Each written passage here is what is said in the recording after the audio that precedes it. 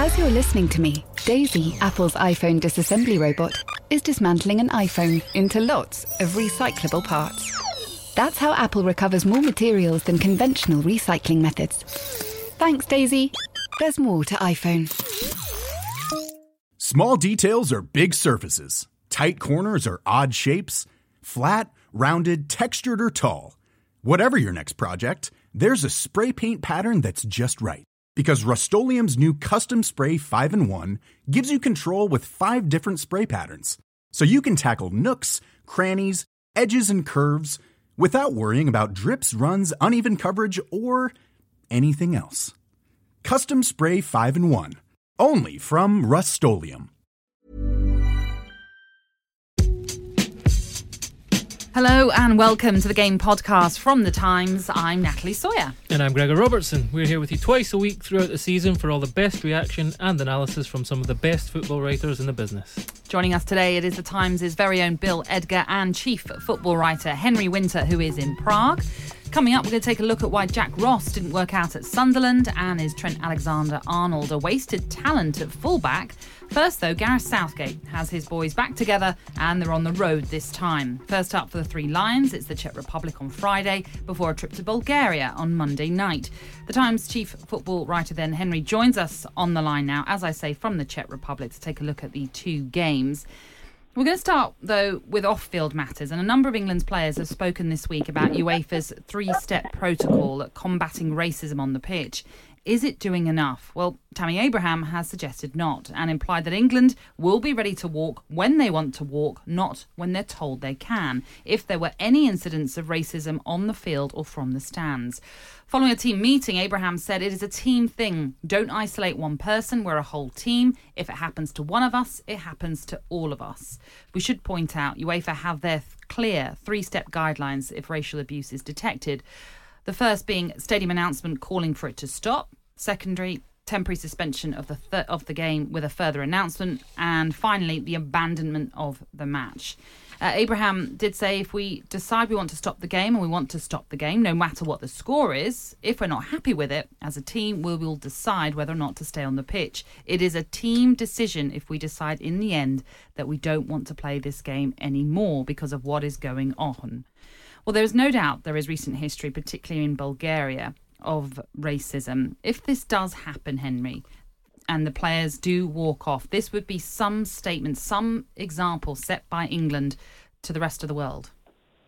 I think it's fantastic they're considering it. I mean, it's very interesting that a lot of people have been focusing on UEFA's three-step protocol, which anyone who goes to matches where there is a racist present just knows it simply doesn't work. Because first, is the referee going to hear it? Is he then going to say, well, was it just one person? Did I really hear it? Will the match delegate get involved as well? So I think the players are completely right, and Tammy Abraham was very forthright in his comments that they're going to ignore the three-step protocol. And if they do hear something, as happened in Montenegro, then they're going to walk off. Because, look, these are professionals, and they're representing their country. No one in any workplace should have to sort of work under those circumstances. So the fact that UEFA are hopeless on these things, we've seen the fines, we've seen the small, stadium bans, almost closing a row and putting a banner on it and a hashtag. You're not going to fight racists with hashtags. But what you have to do is absolutely shame them, shame the hosts, shame the National Association, shame the governing bodies, and that involves the players, the ones who are bearing the brunt of it, just saying, no, enough is enough. We cannot play sport in unsporting, inhuman conditions, and we're going to walk off. So what Tammy Abraham said was very interesting, and when I was with him, about sort of 5 or 6 of us were speaking to him, and I went back to Tammy and I said, listen, do you really mean this? Do you mean that you will walk off before the three-step protocol kicks in? And he said, yeah, and he's quite right, enough is enough, because this has been going on for 20, 30, 40 years, and everyone said, oh, it's gone underground, it's calmed down. Things are much better, but clearly it hasn't. It's spilling over into social media, and it's still spilling over in monkey chants in matches. And when the players walk off, I said to them, listen, every journalist in this room will back you. I'm sure the Football Association will back you. UEFA will get in a huff, but something's got to be done. I think it's completely right. It is interesting when you look at the UEFA protocols, because they're putting the onus a lot on the referee, and a referee will have to be very brave, Bill, to halt a game.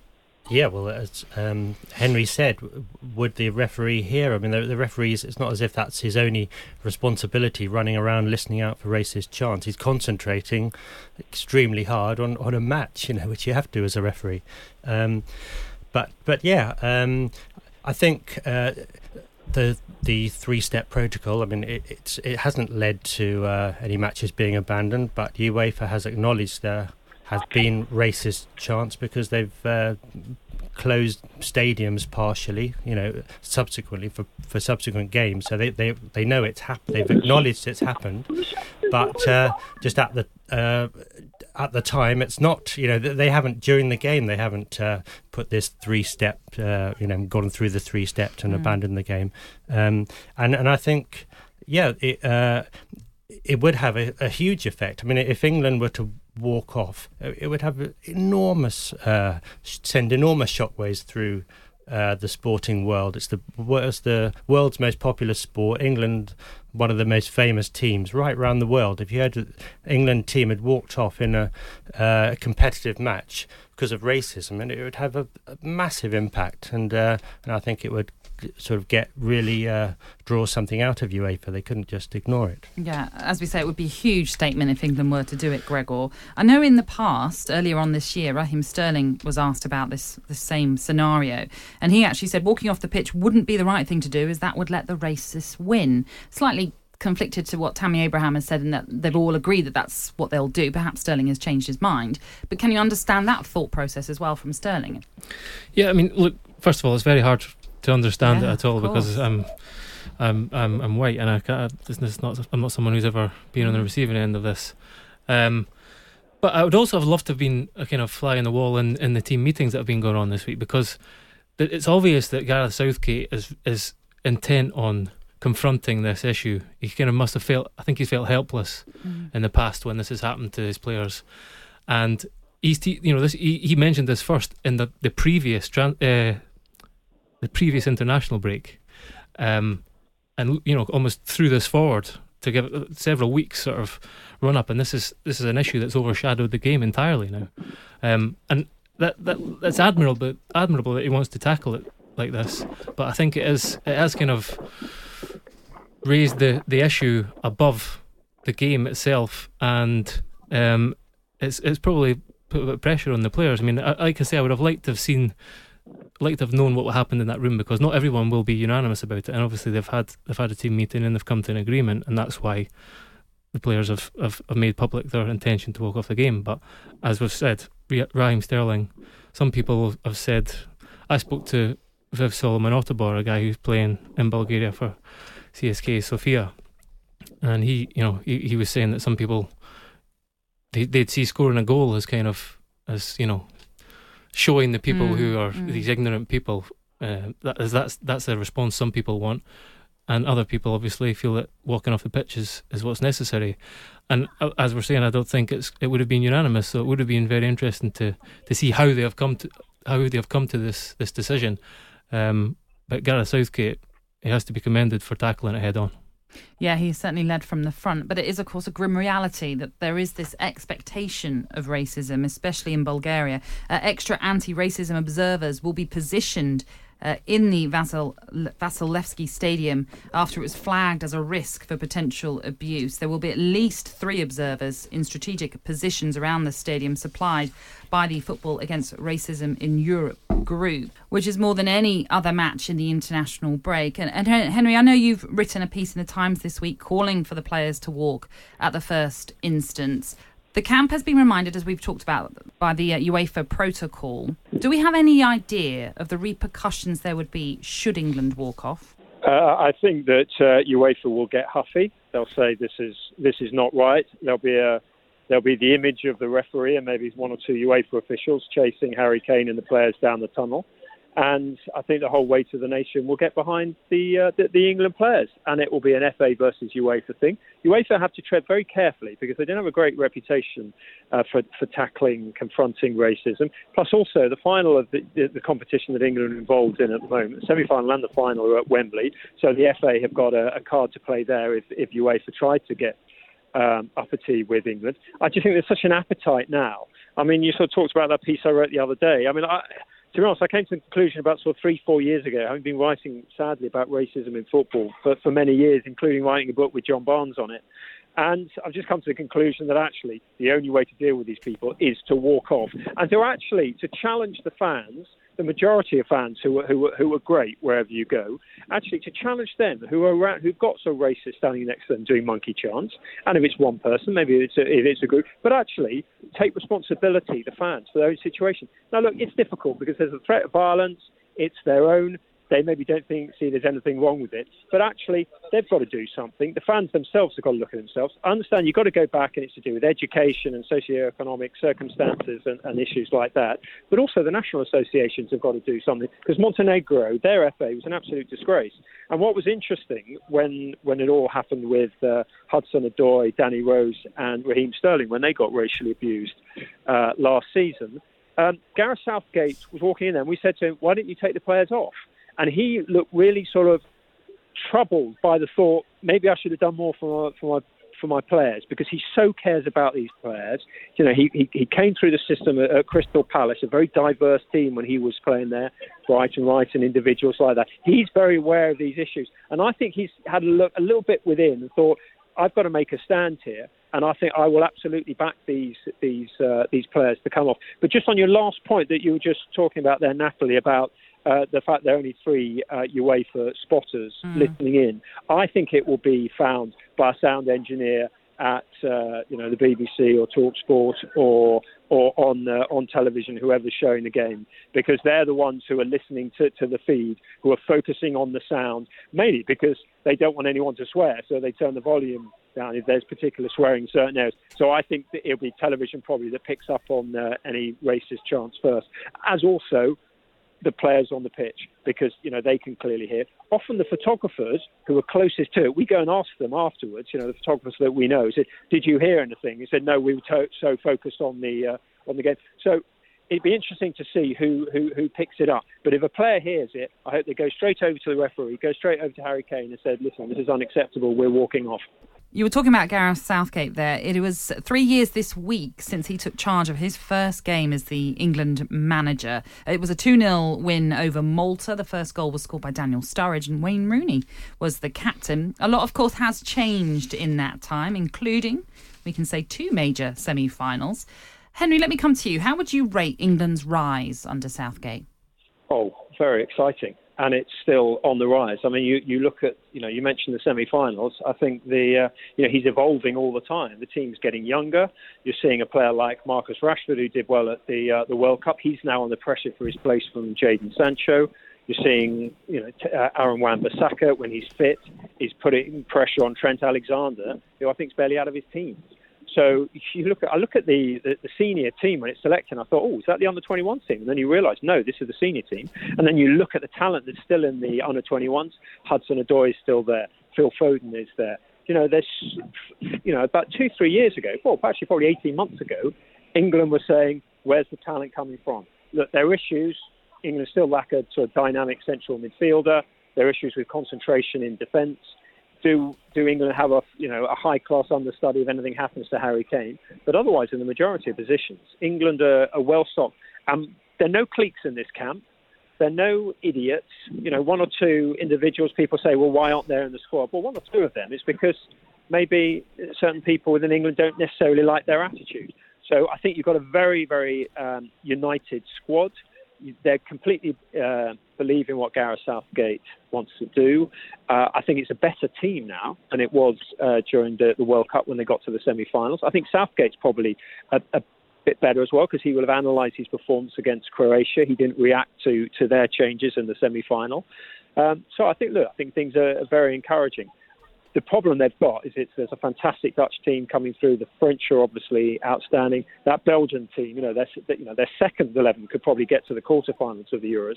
So, England are up against some really outstanding opposition. But there's a confidence there. And the most important thing that Southgate's done, as everyone's been saying, is taken the fear out of playing for England. The shirt doesn't weigh so heavily anymore. They go out and express themselves. Henry, really appreciate you speaking to us. Thank you very much. My pleasure. Bill, for you then, what's been the biggest change in the England we're now seeing under Gareth Southgate? I think they've got their attacking game together. It took a couple of years. I mean, the first 2 years, I don't think the level was any better than under Hodgson. That includes the World Cup, where it was all tremendous fun. They got to the semi-final, but they had a very lucky draw.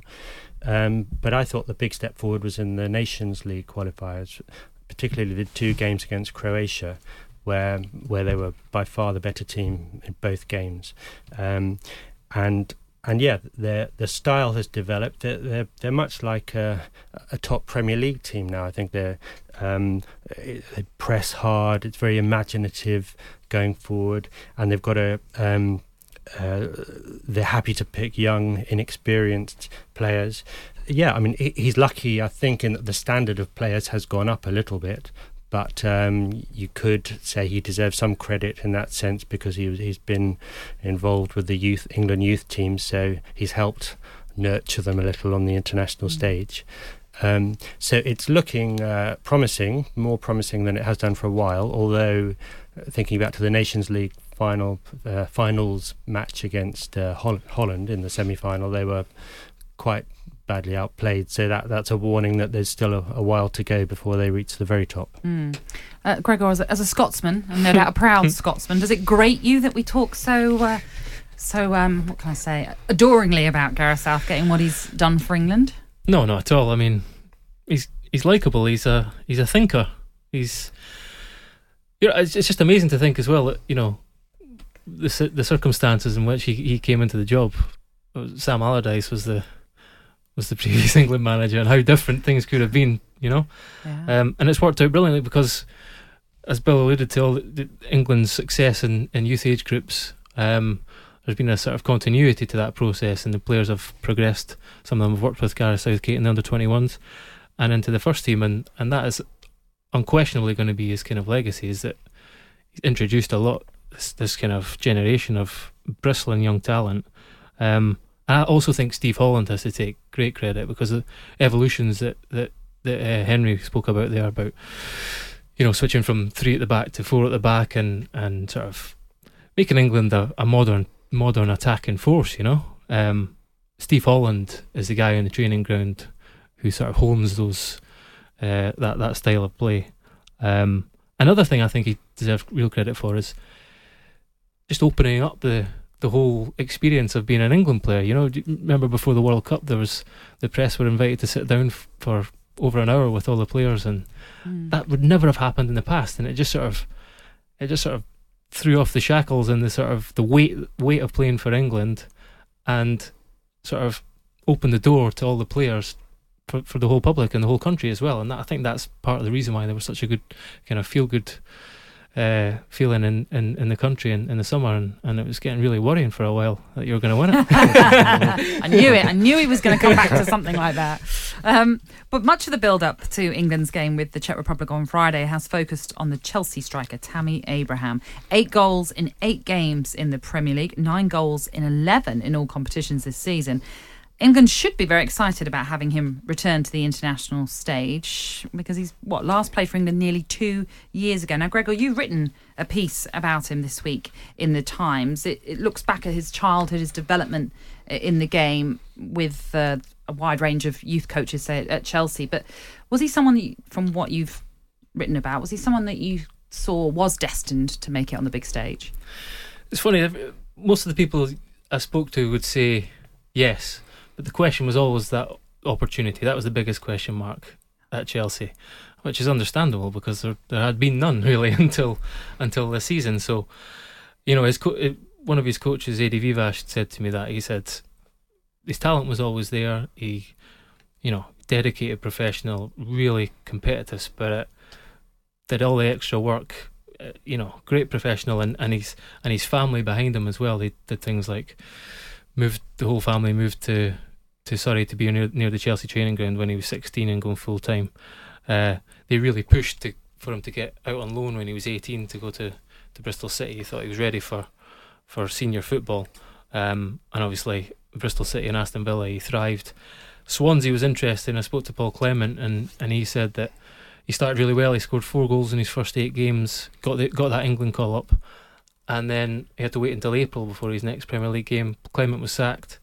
Carlos Carvajal came in, and Swansea were really sort of on the slide, and that was a difficult time for him. But he even referenced this week that was probably the spell in his career he learned the most. And Paul Clement was saying he had to learn to be a strong a man playing up front on his own often against two established kind of powerful centre halves in the Premier League, and sort of learning that you're not going to have the ball all the time and be part of a team that sort of dominates possession. So it's been a lot of sort of those formative years have really kind of shaped him, and I don't think he would be the player now who's getting the opportunity at Chelsea if it wasn't for those loan moves and his dedication, undoubtedly.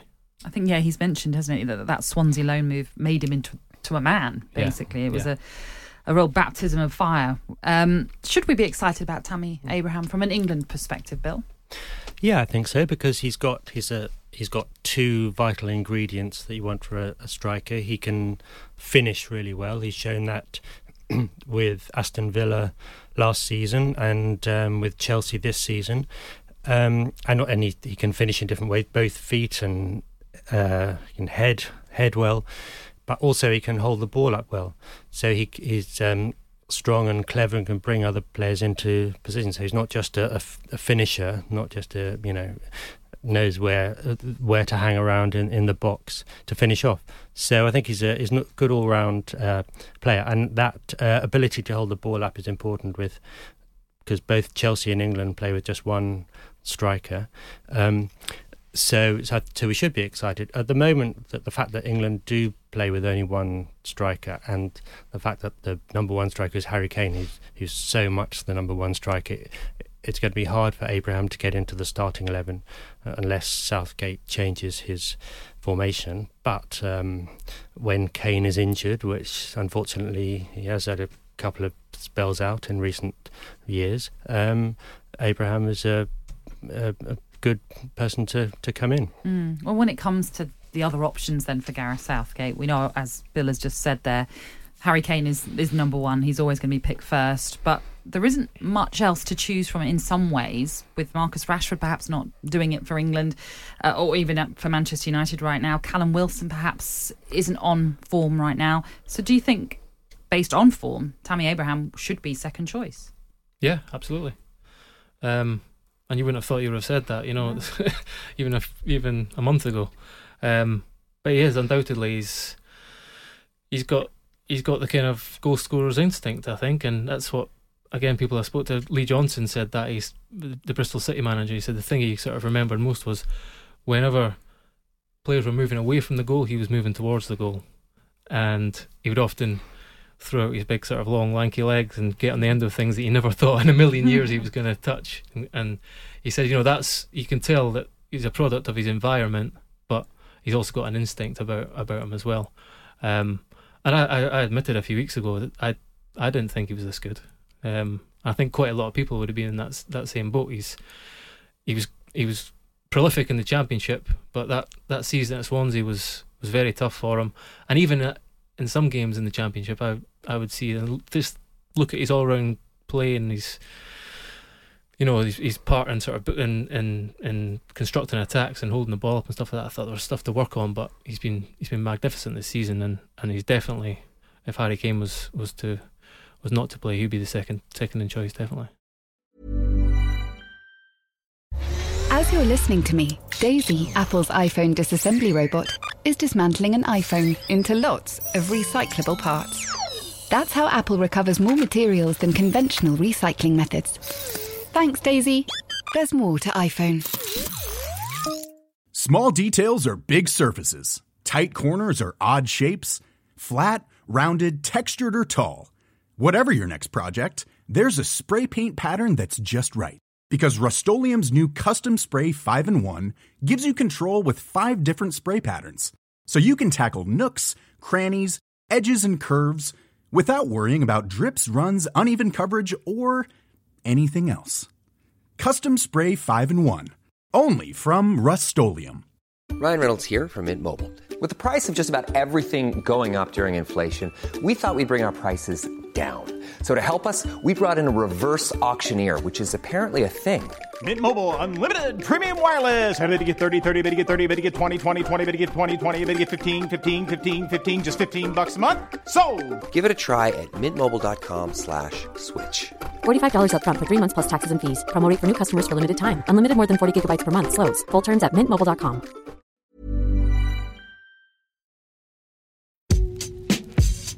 Now, Jamie Carragher has suggested that Trent Alexander-Arnold could eventually become Liverpool's answer to Kevin De Bruyne.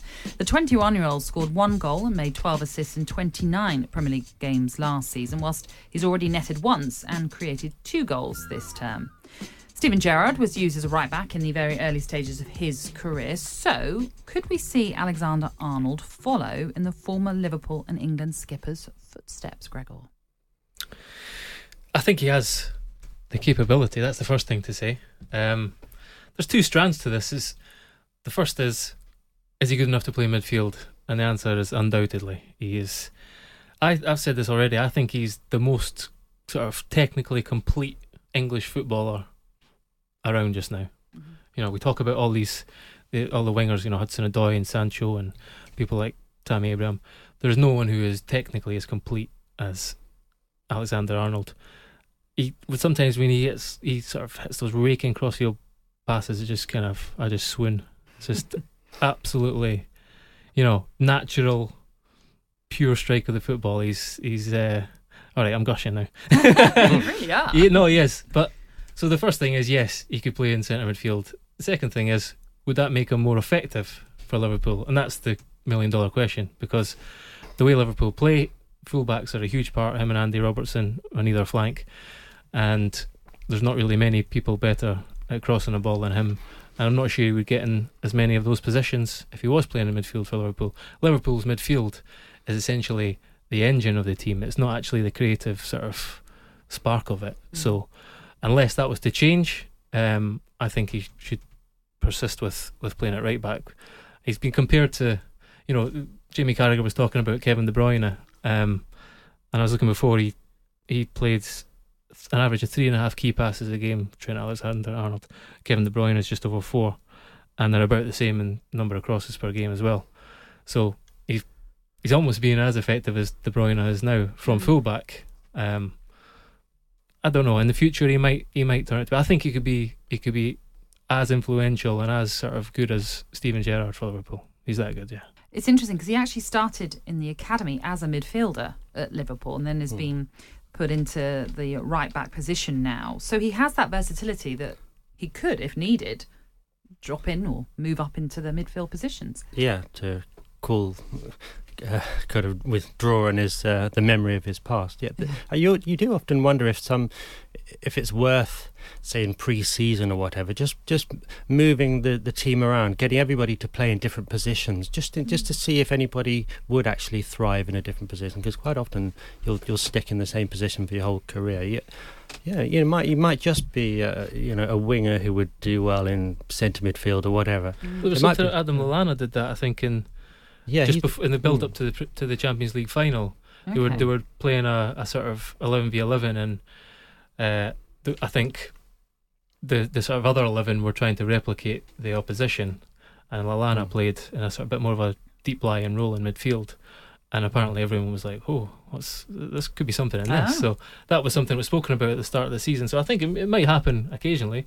I would be very surprised if Jurgen Klopp hasn't got this in his mind, but he's got to find a right back as sort of as productive as Alexander-Arnold, and as we've said, those fullbacks are so key for the way Liverpool play. There is a tradition of fullbacks doubling up as centre midfielders. Having said that, there's Phil Neville and Daley Blind, Manchester United.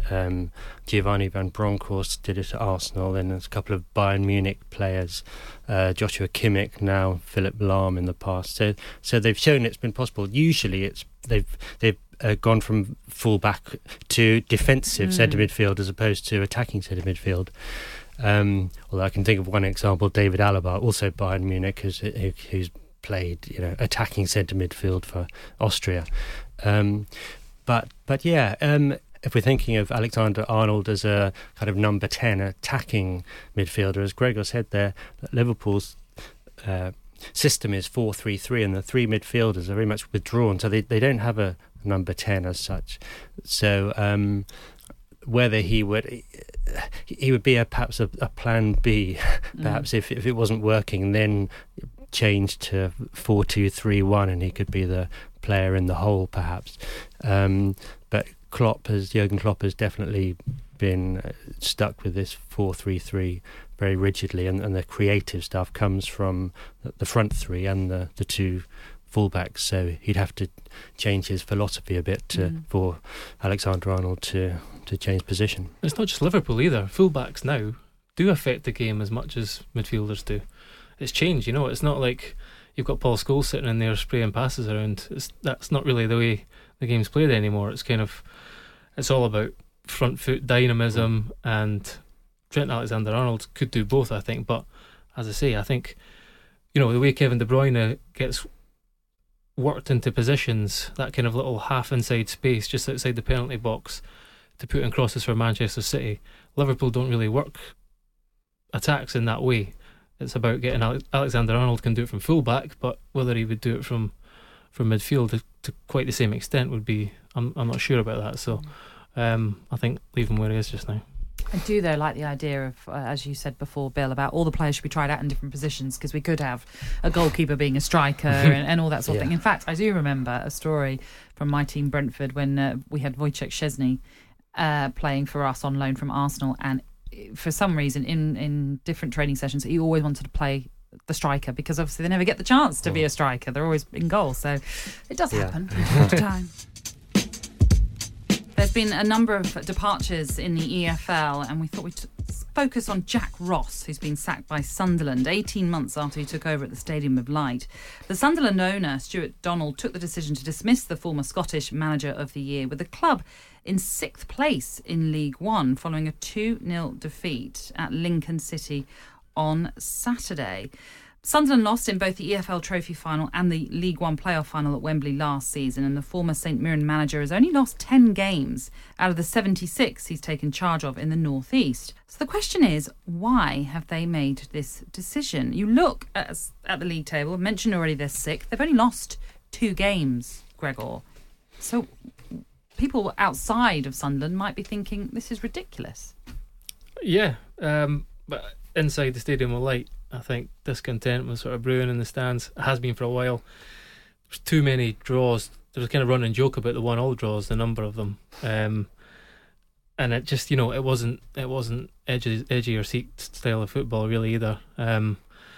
It's a difficult task, and he deserves credit for arresting the decline in the first place. This huge sort of institution was just in free fall, and it never looked like it was too big for him.